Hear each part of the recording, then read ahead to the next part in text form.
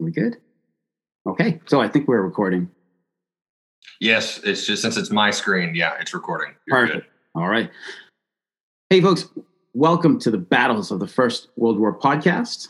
So the episode title is just a rather pathetic and probably crass attempt at clickbait.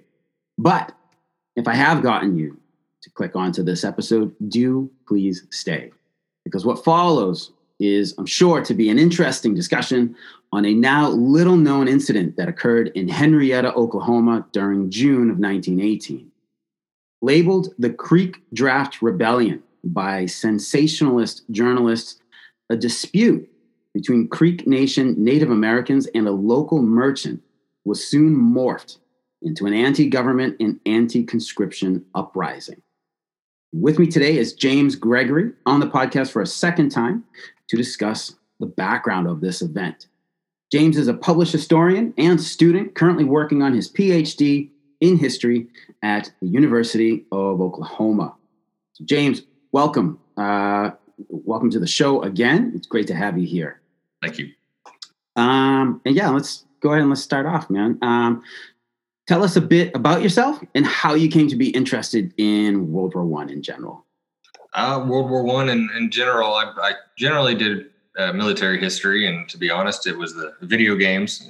Battlefield 1 came out and I played it, loved it, and it got me interested in the actual battles. So I started looking into World War I, and I just fell into it from there, and opportunities kept coming up, and worked my way through. And as I've gone through, obviously I did Marine Corps the last time I talked with you, dealing with some of the Army. And since I'm here, I grew up in Oklahoma. I've got at OU, and my PhD is technically in Native American history. So any opportunity I get, I'll try to morph the two. So Native Americans in World War I was a big focus, which is where this article and discussion came up. Excellent. Okay. So tell us where the Creek Draft Rebellion, where this happened in the U.S. Like, what is the area like today? And then what was it like back in 1918? Henrietta is where it occurred, and technically a little south of Henrietta. It's in the Creek Nation, kind of on the eastern part of the state, southeastern area. It, like most little towns in Oklahoma, they popped up as like a mining town, coal, oil, natural gas, boomed for a little bit and then fell away. So Henrietta is the same.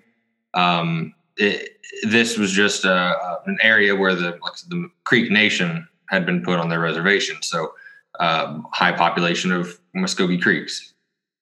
So this is just the eastern side of the state. Okay. Is Henrietta on a Creek reservation technically, or no? It is part of the Creek Nation. Henrietta is part of the Creek Nation, yes. Okay, gotcha. Okay, all right. So right here, you're already presenting a pretty powerful newspaper headline and for folks listening to the podcast. So James is presenting a headline that says 200 Creeks go on warpath over drafting of youths. 3 whites rumored killed. And this was printed on June 6th, 1918. So by that point, June of 1918, America's pretty well embroiled in fighting on the Western Front. In fact, June 6th, as you noted, was the first day of the Battle of Belleau Wood. So, American boys are over there fighting. The nation is very much wrapped up in the Great War. And then comes this headline. So how did you learn about the Creek Draft Rebellion, and what led you to look further into the events surrounding that? Well, there's really only a few books written about Native Americans in World War I, and Dr. Thomas Britton had written his book, and then he wrote an article for the Chronicles of Oklahoma, the local state historical journal. And his article was on the Creek Draft Rebellion, and I thought it was interesting, and I read it. And I figured as I went through, I kept wondering, well, what actually happened? And he never really seemed to answer the question. And I think I have. Yeah, so here's the beginning of his article. Wartime hysteria, Indian baiting, and World War I Oklahoma. But he never actually tells you what happened in Henrietta. And when I checked the sources, he didn't look at any local sources. He was looking at the bigger picture, the Bureau of Indian Affairs, and going off the idea that this happened and then why or what happened after. But I was more curious in, well, why did it happen? And what do we actually know? And so the way I approached it was looking at the local sources and what did the locals say happened.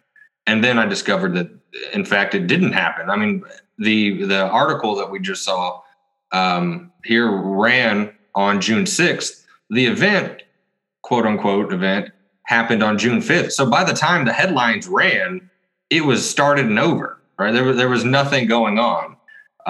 So when I wrote my article for that class is looking at the myth, essentially. How did this get so ingrained? And I mentioned there's actually several books who have noted the Creek Draft Rebellion, and they use it as an example of Native American work against World War I, but it never actually happened. So all these people are using an example that doesn't exist. And I was really curious as to how that happened and why we talk about it. Interesting. So according to newspaper articles published at the time, what was the Creek Draft Rebellion? According to the local papers, which, and I'm sorry for those of you listening, for those who see the video, there's a picture here of the site, the Hickory Stomping Grounds. But I have an article from Henrietta, and this is the article the locals said, and all they tell is it's a phony story about a draft uprising that would curl your hair if it were true. What the local paper actually says happened was it was a meeting of Creeks, and now there's some discussion. The articles like to blame if it was African Americans, but with the Creek Nation, there's a history of freedmen in the Creek Nation. So were they actually African Americans or were they Black freedmen, which meant they were part Creek? You know, there's a weird discussion. So they don't really agree, but it seems like they were meeting there for just a discussion of tribal affairs. And during this meeting, they were going to go grab some food from the local general store. And when they got there, they wanted to buy flour, but they couldn't because they needed a flour card by the Food Administration.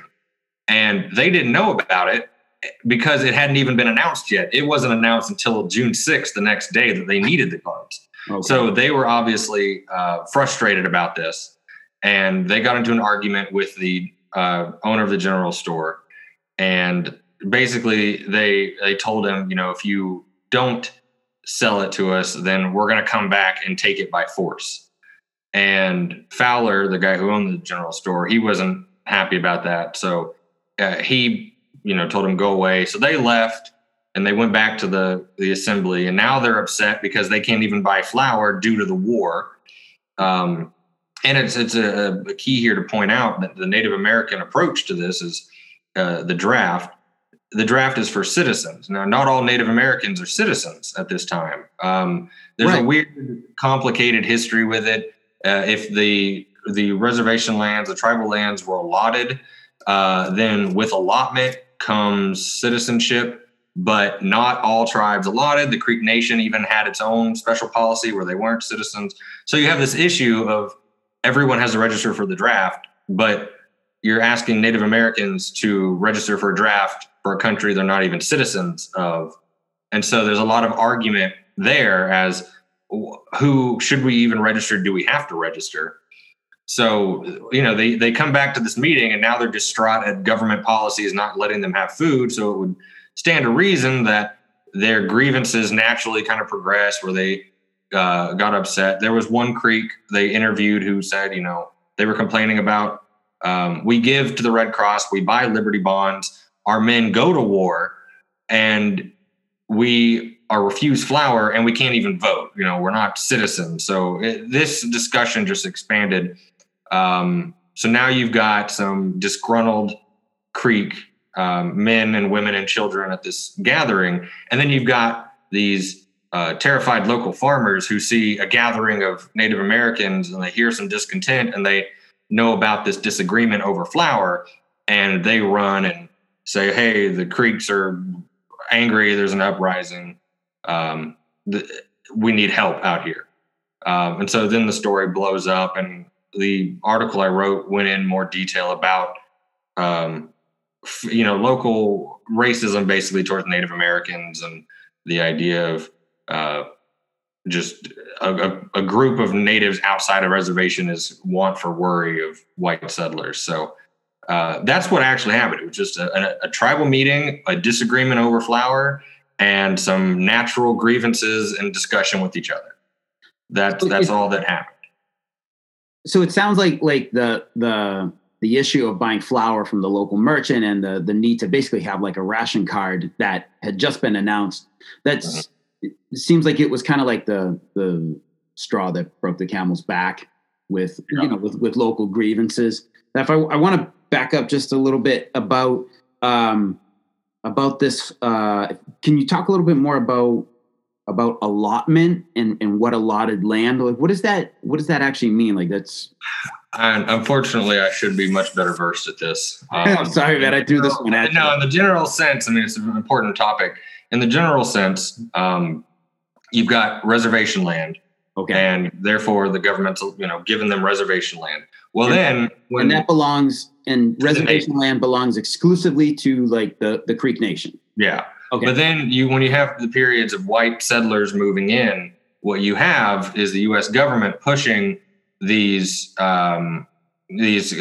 nations to allot their land. So basically, they say we're no longer going to do a group ownership. We're going to give each person an allotted space of land. This is your land. But with that, they'd make it. They do the number system, right? So we have 1,000 people. You all get 10 acres each. Well, if they now have an extra 4,000 acres after they've done that, then the government opens it up for white settlement. Okay. So that's the idea of allotment. And obviously allotment's a big issue with Native Americans losing land and white settlers moving in and taking land. And again, it wasn't all perfect. So allotment also meant citizenship, which was a part of it. But then some nations would change the treaties or they'd work around it where they weren't citizens. So it was a weird discussion and unfortunately a big part of the issue of the area. So local grievances with the Creeks not trusting the government already with their history makes perfect sense. They've already got natural grievances against the U.S. government. Right. And the settlers nearby already have grievances with the Creeks and the history. I'm not sure if you had a question on like the local background. Yeah, I did. So it's a little kind of moving down. It was like the question is, what was the perception of the Creek Nation Native Americans amongst local whites? And then what's the history of relations between the two groups out here in Oklahoma? And of course, I gave you a three-parter here, like who was, and I hope I'm pronouncing his name correctly, who was Chito Harjo? Okay, yeah, I think this one would be the best one to bring up first because it lays out the entire story. Sure. This article even says it, they meant farcical Crazy Snake Rebellion. So you have to remember in the area, you've already got a history of Creek and white issues. Okay.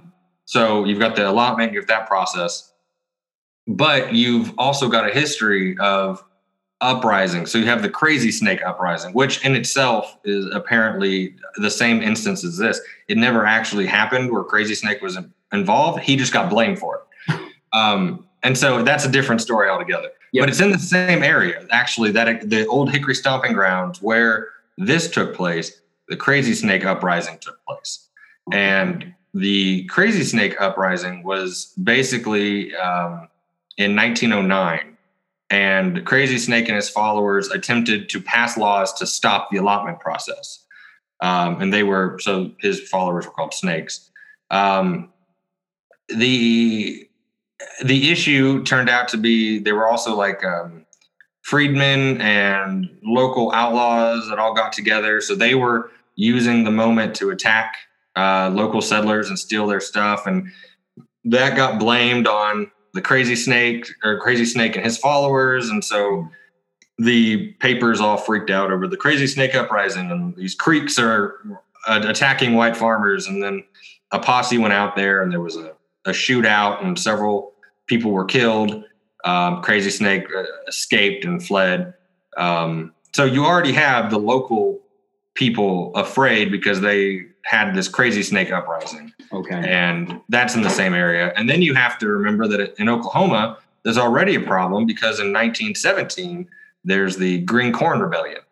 And the Green Corn Rebellion was Native Americans, but also white farmers rebelling against the draft because they didn't want to register for the draft because then it would leave their wives and children to tend to the farm while they're gone. Both groups, both Native Americans and white farmers. Yeah, it was wow. And it was only like 2 counties over from where Henrietta is, so it's not even far from that. So you had the Green Corn Rebellion in 1917, and that actually did lead to armed conflict, and they planned on burning several bridges, and then a local army got together and went and killed and attacked the rebels, and then they got arrested and sentenced. So you've already got a history. You've got the Crazy Snake Uprising not 10 years earlier, and then you've got the Green Corn Rebellion in 1917. So now you've got all these local fears of Native Americans uprising on the same spot that happened before and on the same discussion of the draft that happened the year before.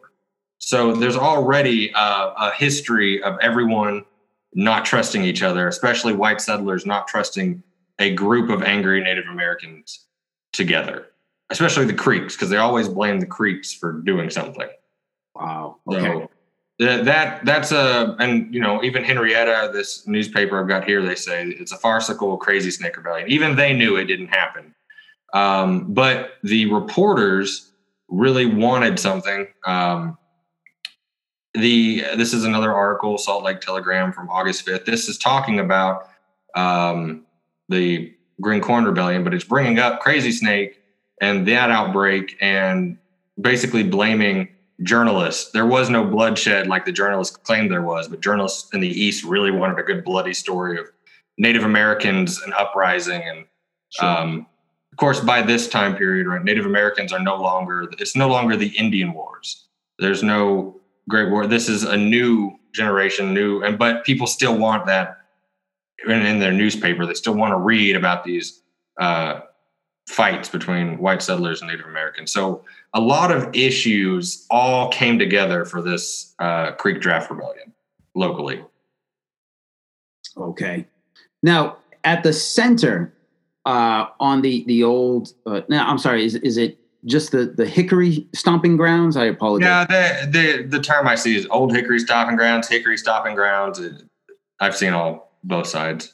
So at the supposed center of all of this with the Creek Draft Rebellion, at the Old Hickory Stomping Grounds on June 5th of 1918 was a woman, Creek Nation, a woman named Ellen Perryman. Can you tell us a little bit about her? So Ellen Perryman is an interesting character. She had a little history fighting for Creek rights, being an outspoken person against the U.S. government with the Creeks. She was at the stomping grounds, and when the reporter and the home guard showed up, they interviewed her, and she went off and started cussing at them and telling them how worthless they were. And the reporter wrote all this down, and he blamed that she was doing a speech and riling them all up to say anti-draft sentiments. But if you look at other affidavits and interviews with the other Creeks that were there, they actually say she never said anything. She was planning on it, but it never happened. Okay. Which is part of the problem of like Thomas Britton's article, is the fact that he does blame her for saying something at the event, but it turned out she didn't say anything. She was just wanting to. So Ellen becomes like the main blame. The local government blames her for starting this draft uprising, and then they start spinning wild stories as it goes into that she's working with the Germans and the Germans are paying her. And then that expands into a Bureau of Indian Affairs does an entire investigation and then manhunt to find the woman. And they finally catch her like in December, but the war's over. So they release her. And you need to remember, at this period, you've got the Sedition Act. So, it's illegal to speak out like this. So they're really trying to nail it down and punish her for this. But Perryman, by all accounts, really, she didn't do anything at that time. She didn't do anything June 5th. Now, later she did. But on June 5th, she didn't do anything. She just rattled off at the mouth to a reporter because she was angry. Right. Which I think is the other part of that. What happened? Nothing. They were meeting. They were mad. But when the white settlers, the white farmers ran to town and warned of an uprising, the Henrietta Home Guard armed themselves and rushed out there in vehicles to stop this uprising. And when they show up, it's the middle of the night, they start firing their weapons, scatter the women and children. And, what do they find? 30 men standing there with no weapons. There's no uprising. So there was violence only on the side of the Home Guard. And so here's another article from Texas. Oklahoma Home Guard called out to quell Indian anti-draft riots. Whites armed, prepare for battle with red men. All right, this is what people were seeing. But in reality, the Home Guard showed out, started firing their weapons, and scared all the Creeks. So now Ellen is upset because you have all these white men showing up with guns, scaring people. And then they come into her house and they want to interview her and find out what happened. So she's angry. She's spouting off all this rhetoric, that she thinks they're all a bunch of sons of bitches, is her words. Right. And she would wipe her ass with the American flag. These very angry statements. Right. Right. Which is actually it makes sense because the next morning she sent a telegram asking for help because these white men showed up with weapons and were breaking up their peaceful meeting. So in reality, there's a second part there too, that all these white men showed up with weapons and they were the ones who were aggressive and violent, not the Creeks. Yet the stories get sensationalized to make it the Creeks. So you now my next question here kind of so I know, like,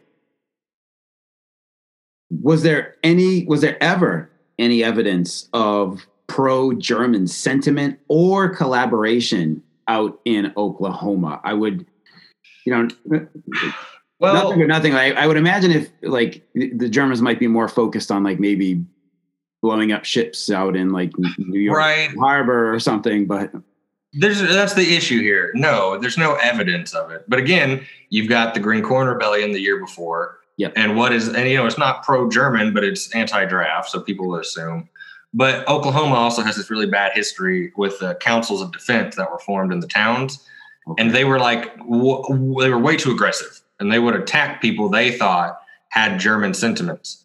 Farmers who wouldn't plow their fields or grow food for war bonds, or people who didn't pay enough. They would drag, Stillwater, Oklahoma, they would drag them into town and shave their beards and paint them yellow in the middle of town. Wow. In Tulsa, one man, he killed another man because the guy said, I hope all American soldiers that go overseas are killed. And so this guy shot him 3 times, killed him, turned himself into police, and then he was released with justifiable homicide. Wow. Because of the man's statement. So there was already like this history and fear of German sedition in the local area, plus, German immigrants, et cetera. But there's no evidence to say that Ellen Perryman had any German connection. Now, they tried to make it that way. The Bureau of Indian Affairs tried to look into her story that she was in D.C. meeting with, German ambassadors, and they were trying to start rebellion in the Creek Nation, but there's no evidence whatsoever. Okay. Now she was actually. I read in Britain's article that she had actually gone to D.C. Was that she went to D.C. to argue for a pension for her father, who supposedly was a Civil War veteran, of which there's very little evidence to prove that. There's several stories of why she went there. There's that story, and then there's the argument that they were even at that Hickory ground with a discussion to found a Grand Army of the Republic Hall. Okay. But then, she also claims that she went to D.C. And this part, I want to believe this was a joke on her part, but she said she went to go meet with a guy named Filipinos, who was a Filipino. And she was there talking with him and discussing, we don't want to be in the draft. What can we do? But then she also later claimed she was there as a translator for a Creek meeting. So her statements make no sense. There's so many stories of why she was in DC. Okay. At least this is the early part. Now later she goes back to DC and she's angry because of what happened. But at the beginning, no, there's nothing there, and no one really knows why she was in DC. And a lot of them just kind of blamed it that she was crazy, because she would just change her statement and she would just go off and say these wild things when she was upset. So I don't know why Ellen Perryman was there, but she proved to be a very good scapegoat. Okay. I have to say, like, I think I might need to up my critical reading skills a little bit, because I just now understood, like, what you said with the Filipinos thing. I was like, oh my God, how did you not see that? Like, but it's either a huge coincidence or yeah, I don't know. The reports just call them Filipinos, a Filipino. And part of me really thinks that was a joke on her part, that she was messing with the reporter. And I hope so, but that's who she claimed she was meeting. Right. So, oh my goodness. Okay. So now Perryman, like you mentioned, she is arrested, in December of 1918. They finally, this 6-month manhunt, for this woman, they finally catch her in Oklahoma. But what happens to her after she is arrested? They release her because the war is over. This happens in June. She's angry, whatever. And I think we'll get to him, but the guy who really is to blame, Jack Carter, the reporter who started all this, he makes these statements that she claimed all these things. Well, the local police decide that they should probably arrest this woman. And I have an image of her for those with the video. Wow. They want to arrest this woman. And so they start looking for her. Well, now if she wasn't paranoid before, she is now, because these men have already shown up at the event with weapons, and now there's a manhunt for her. So she goes on the run, and she goes to DC, back and forth, and they keep trying to find her. But this seems to, if she wasn't paranoid already, she really becomes paranoid, because then she starts claiming that the Council of Defense came in and poisoned all the water around the stomping grounds, and there's men trying to kill her. So now she's got a guard of 50 Creeks that are with her all the time. She becomes, which rightfully so, there's a manhunt for her, but she becomes paranoid that there's all of these horrible things happening, which again, no, they didn't poison anything. There's no evidence of that, but to her it happened. And then with that, she starts getting angry. So now the BIA, Bureau of Indian Affairs, does their investigation after the first initial event. And they find that, she didn't really say anything. She got blamed for it, and she was angry, rightfully so, but she's a nice woman, and we don't think she's a danger. And then at the end of the investigation, she writes a letter saying all Creeks should not register for the draft. And they get a hold of this letter, and now they think, well, great, now she is opposing the draft. Oh, okay. So they open up a second manhunt to find her, and then they keep tracking her down. And then they catch her in December, but the war is already over. So the Sedition Act and everything else is over. So they then release her. And then she goes on her way, and she really doesn't have too much of a remarkable life after that. So there was a whole manhunt, and she basically became what they accused her of being. I see. So when it was it's their fault. They pushed her to the edge and made her paranoid and made her angry. So now she is what they feared. And unfortunately, historians look at that and say, look, she is that person. But if you back it up to the actual day, June 5th, she wasn't that person then, and she wasn't doing anti-Creek or anti-draft work then. So that's what happened to Ellen. But yeah, she gets arrested and then released. And the BIA seemed to, their justification for such a long manhunt was to like uphold their take that Native Americans support the war, and therefore they can't allow something like this to happen. And I mentioned to you that there was another man, a Creek named Washington Perryman, who was, I don't know if he was related to her. I couldn't find anything to prove he was related to her, but he was from the Creek Nation. He lived not too far up the road from Henrietta, and he was killed at the Battle of Blancmont Ridge, which I know you just did your podcast on not too long ago. So the Creek Nation has men who are serving in the U.S. Army and have died in the U.S. Army. So there's really no actual anti-army, anti-war sentiment within the Creeks. And as my criticism of Britain not using local sources goes, the Henrietta paper, after this happened, a bunch of Creek men got together and held like a loyalty meeting where they all did and talked about the war and supporting the war and such. So the members of the community in the Creek Nation went out of their way to prove their loyalty, because these newspapers have made them look like they're all against the draft and all against the country. And that's not the truth. So were there lasting repercussions for the Creek Nation Native Americans in the Henrietta area? No, nothing. This unfortunate event becomes Jack Carter, who we'll discuss.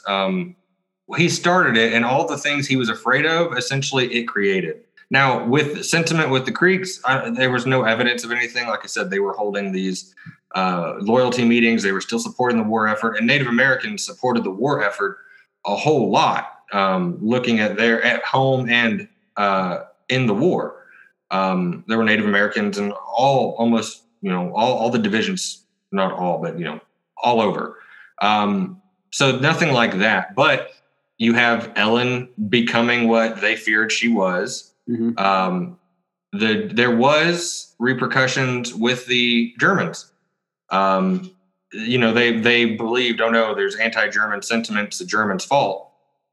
But there's no evidence. Well, it turned out the New York Times ran the article, right here, Creek Indians rise against the draft, 3 whites reported killed in Oklahoma. So the New York Times runs this article. Well, the next month, Germany had this propaganda newspaper called America in Europe, a paper published in the interest of good fellowship among all nations. And they would drop it on the Allied lines, and the articles in there are talking about, American losses are supposed to demoralize the Allies. Well, in July 29th, the Germans run this article in their newspaper saying the Creek Indians in revolt. According to the New York Times, the tribe of the Creek Indians refused to allow their young men to enter the United States Army. They are in open revolt. 3 white men are reported to be killed in Oklahoma. So now they originally feared German propaganda, but what the American journalists create is German propaganda. So it's what they were afraid of, they created. And so the Germans now started using it for their own reasons. And this, once the Germans did this, the Bureau of Indian Affairs saw it, and to them, it confirmed that they were right the whole time, that she did have German connections. And so that started the second manhunt. But they're creating the things that they believe. So it's this really weird issue that blew out of proportion, and then everyone it was like a self-fulfilling prophecy. Right. A crazy snowball effect here. Yeah. And it's their fault, right? It's nothing to do with the Creek Nation, nothing to do with Ellen Perryman. It's the reporters and the U.S. government that created the issue. Now, now obviously like the Germans reported it, the New York Times reported it. And we've talked about, that nothing really happened at the Creek Draft Rebellion. And of course, this line of 3 white farmers, 3 white men reported killed, like obviously no one was killed. There was simply the home guard, like you said, fired shots into the air. So 0 casualties. Now, so a lot of this sounds like some pretty good sensationalism going on. Right. Was there pushback against this story? You've already shown that even on June 6th, the day after, like the local paper was already saying, like, this is a farce. This is nothing happened here. So can you talk a little bit about pushback against the sensationalism? And I guess it's time to bring in Jack Carter, the main guys. Yeah, we can talk about them. Of course, out of your whole podcast, this is the one battle that didn't happen, had no casualties. And yet, if you were to believe the papers, if you lived in New York City, you would just be seeing this article. So pushback comes from a man named Jack Carter. Jack Carter was a local journalist, and he was in Henrietta that night when the farmer comes running in, warning everyone that the Creeks are in an uprising. And as the Home Guard got together and preparing, he wired several, not just one, he wired several different newspapers and said, I have this story. This is what's happening. And he wants money to go do this story. So, of course, they want the story. So he goes out there with the group, and he's the one who goes into the house of a man named Jeff Francis, and he interviews Ellen Perryman. So he's the one who's dealing with Ellen, and he records that Perryman was very crude against him, right? She's angry. All these white men just showed up with guns and scattered their meeting. And so she basically tells him, and I apologize to your viewers, but I'm going to read her words. He says she severely attacked the government, and she referred to soldiers as yellow-legged sons of bitches. And then Carter, and this is Carter's words, Carter claims that she said, to hell with the United States, damn President Wilson, and I would not wipe my ass on the Stars and Stripes. So he writes that Perryman was the leader of these gathered Creeks, and she's preaching anti-U.S. sentiments, and so it's her fault that everything started. Even though Francis, the one who was there, he's the one who says Perryman did not make any speech, but it seems she might have intended to, but she never actually did. So Carter, goes back to town, and he writes up his story of this rebellion led by anti-government Creek woman, and he sends it out to various newspapers. Now, this is the issue. He doesn't just send it to one newspaper. He sends it to several, trying to rake in all the money he can. Okay. So this issue now means that all these different groups have his story, and as journalists tend to do, things get exaggerated. And for those that aren't watching the video, it'll say 200 Creeks. My favorites up in Connecticut. This story ran in Norwich, Connecticut, and it said 700 Creek Indians have taken refuge in the hills.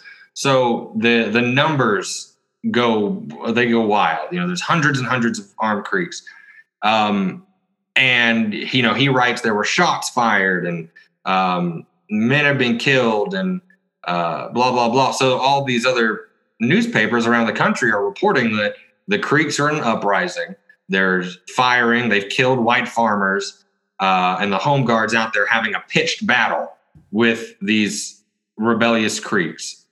But in reality, Carter just made it all up.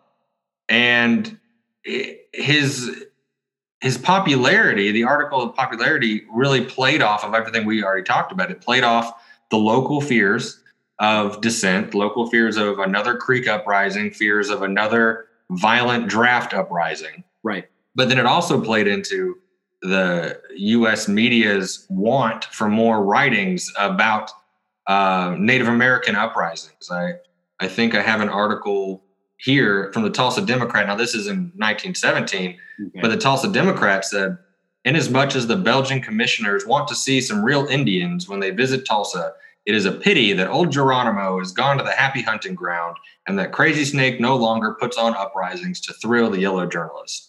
So there was this understanding that journalists wanted these uprisings and this violence to be a part of it. So they are all happy to print Carter's article. And this is actually kind of my big argument against it, is that you're reading national articles, but the locals understand what's actually happening, and the locals don't actually believe Carter. So for fallback on him, even though this article runs all over the country, he ends up pretty much losing all credibility because of what he did. He when he sent it in, some people would check him, but some people would not check him. So if they're not checking his work, then there's no big deal. The Henrietta local paper said, some correspondent copped out a few dimes and gave us undesirable publicity. So they were recognizing this man was just making things up, and nothing happened. Jerry Rand, who ran the Muskogee Phoenix, and Muskogee's the biggest town in the Creek Nation. Okay. He got sent the article, and Jerry read Carter's statement, and Rand also reported to the Bureau of Indian Affairs that Carter had a very unreliable reputation in his manner of reporting news. So he already had a reputation of not doing it properly and making things up. And so when he received that article from Carter, Rand toned it down because, and in his words, he's lived in Oklahoma long enough not to be misled by wild stories of Indian uprisings. So the locals knew that this was not something that actually happened. Unfortunately, since he sent it to everybody, all these different newspapers just rolled with it.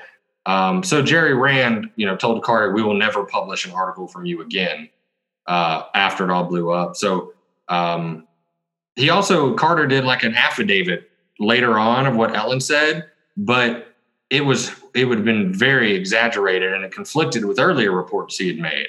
So he lost all credibility.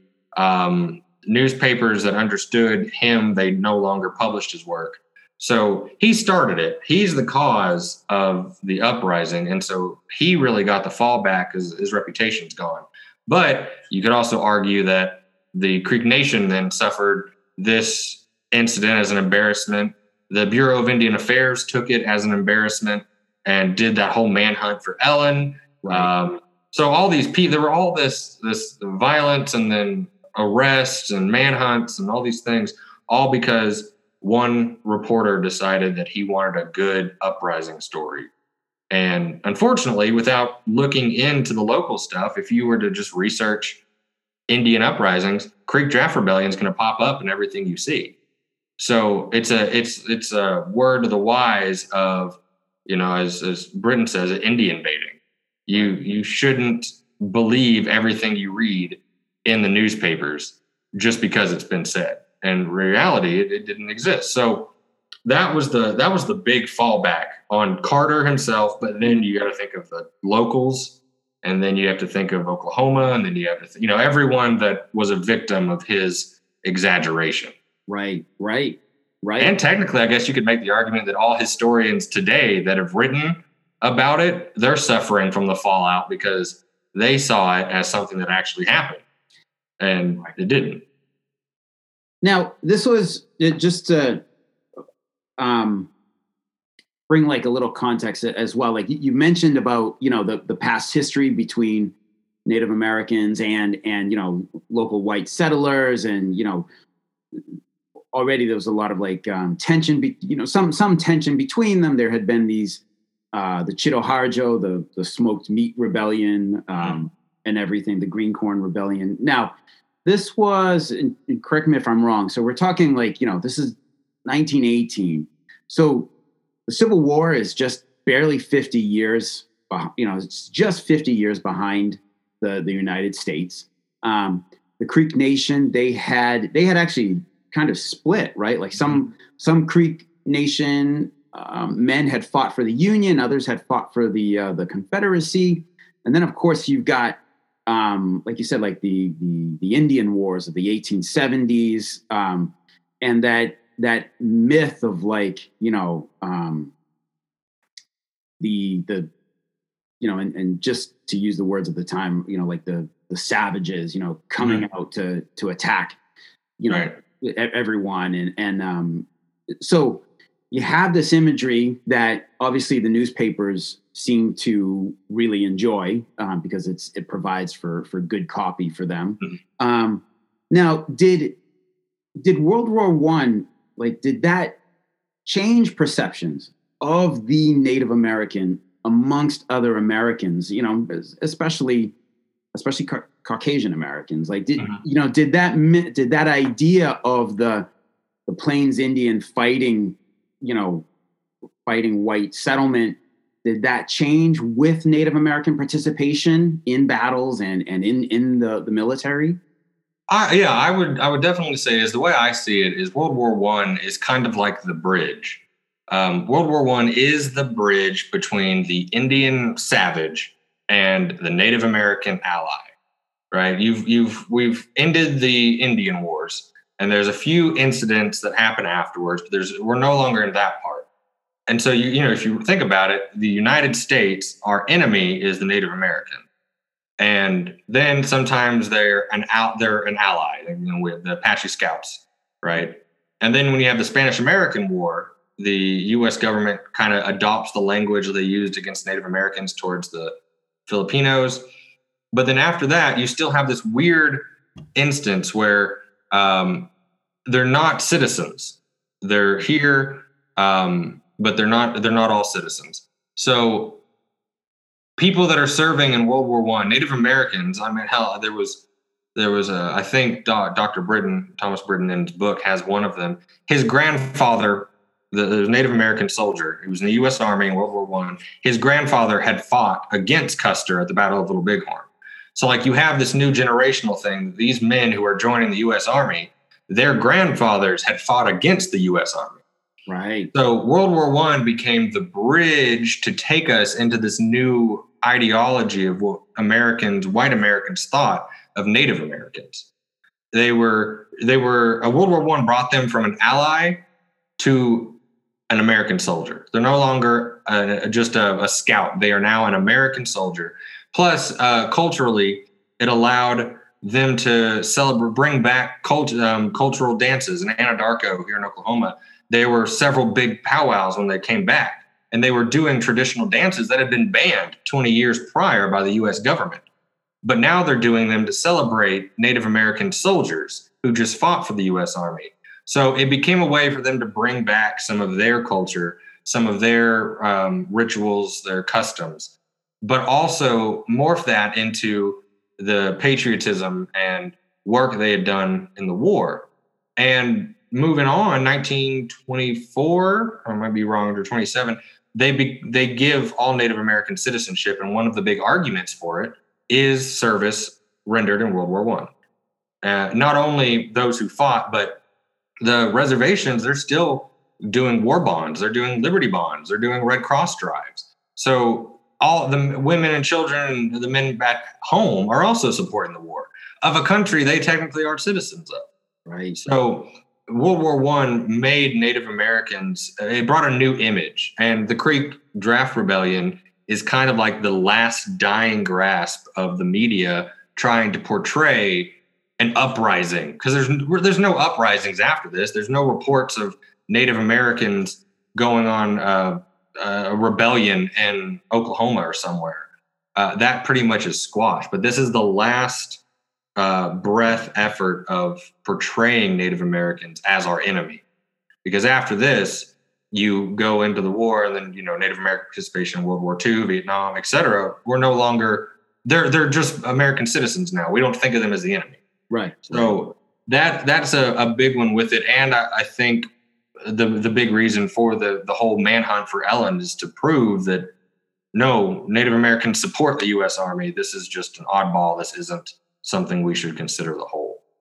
So World War I, I think, is very significant in at least cultural ideas of Native Americans to the white population, especially when you've got, these people in Henrietta that are so afraid of seeing a group of Creeks that they instantly think something bad's going to happen. And, right. There's automatically violence. and that kind of gets squashed after the war. And when you support it, plus, then you've got the tribes in Oklahoma are buying monuments of doughboys, and they're putting their list. So it's a really big, significant moment for Native Americans themselves, not only culturally, but just society-wise in the area. Fascinating. James, thank you for bringing this incident to my attention a few months ago. As I said, I'm slow as cold molasses getting to things. But this has been a fascinating discussion. Quite obviously, folks, again, there was no World War I battle on American soil. It's just a crap title that I thought I was being witty with. But again, fascinating topic. Disappointing battle you've covered in your podcast. I hope this is my most disappointing one. So disappointing battle, but in the bigger context, especially since you just did Blancmont with the 36th Division and the Native American participation, this is there's the other side, there's the American side, and what battles are they fighting at home? Right. In the same context. So I think it's an important discussion to have, and even though there was no bloodshed and there was no violence and it didn't actually occur, it's amazing to see what battle they did fight. Right. And I appreciate it. That's why I appreciate the idea, because having just talked about Blancmont with members of the 36th Division, which were men from Texas and Oklahoma National Guard units who fought at Blancmont and beyond. I think this is a great way to kind of round out some of the background. So this is great. So I appreciate it. If I'd thought about it, Washington Perryman might have been part of the 36th Division. Okay. Because since he was killed at Blancmont, he might have been part of the 36th Division. So a local boy, Creek, who died, might have been part of your discussion from the last one. Wow. There we go. Wow.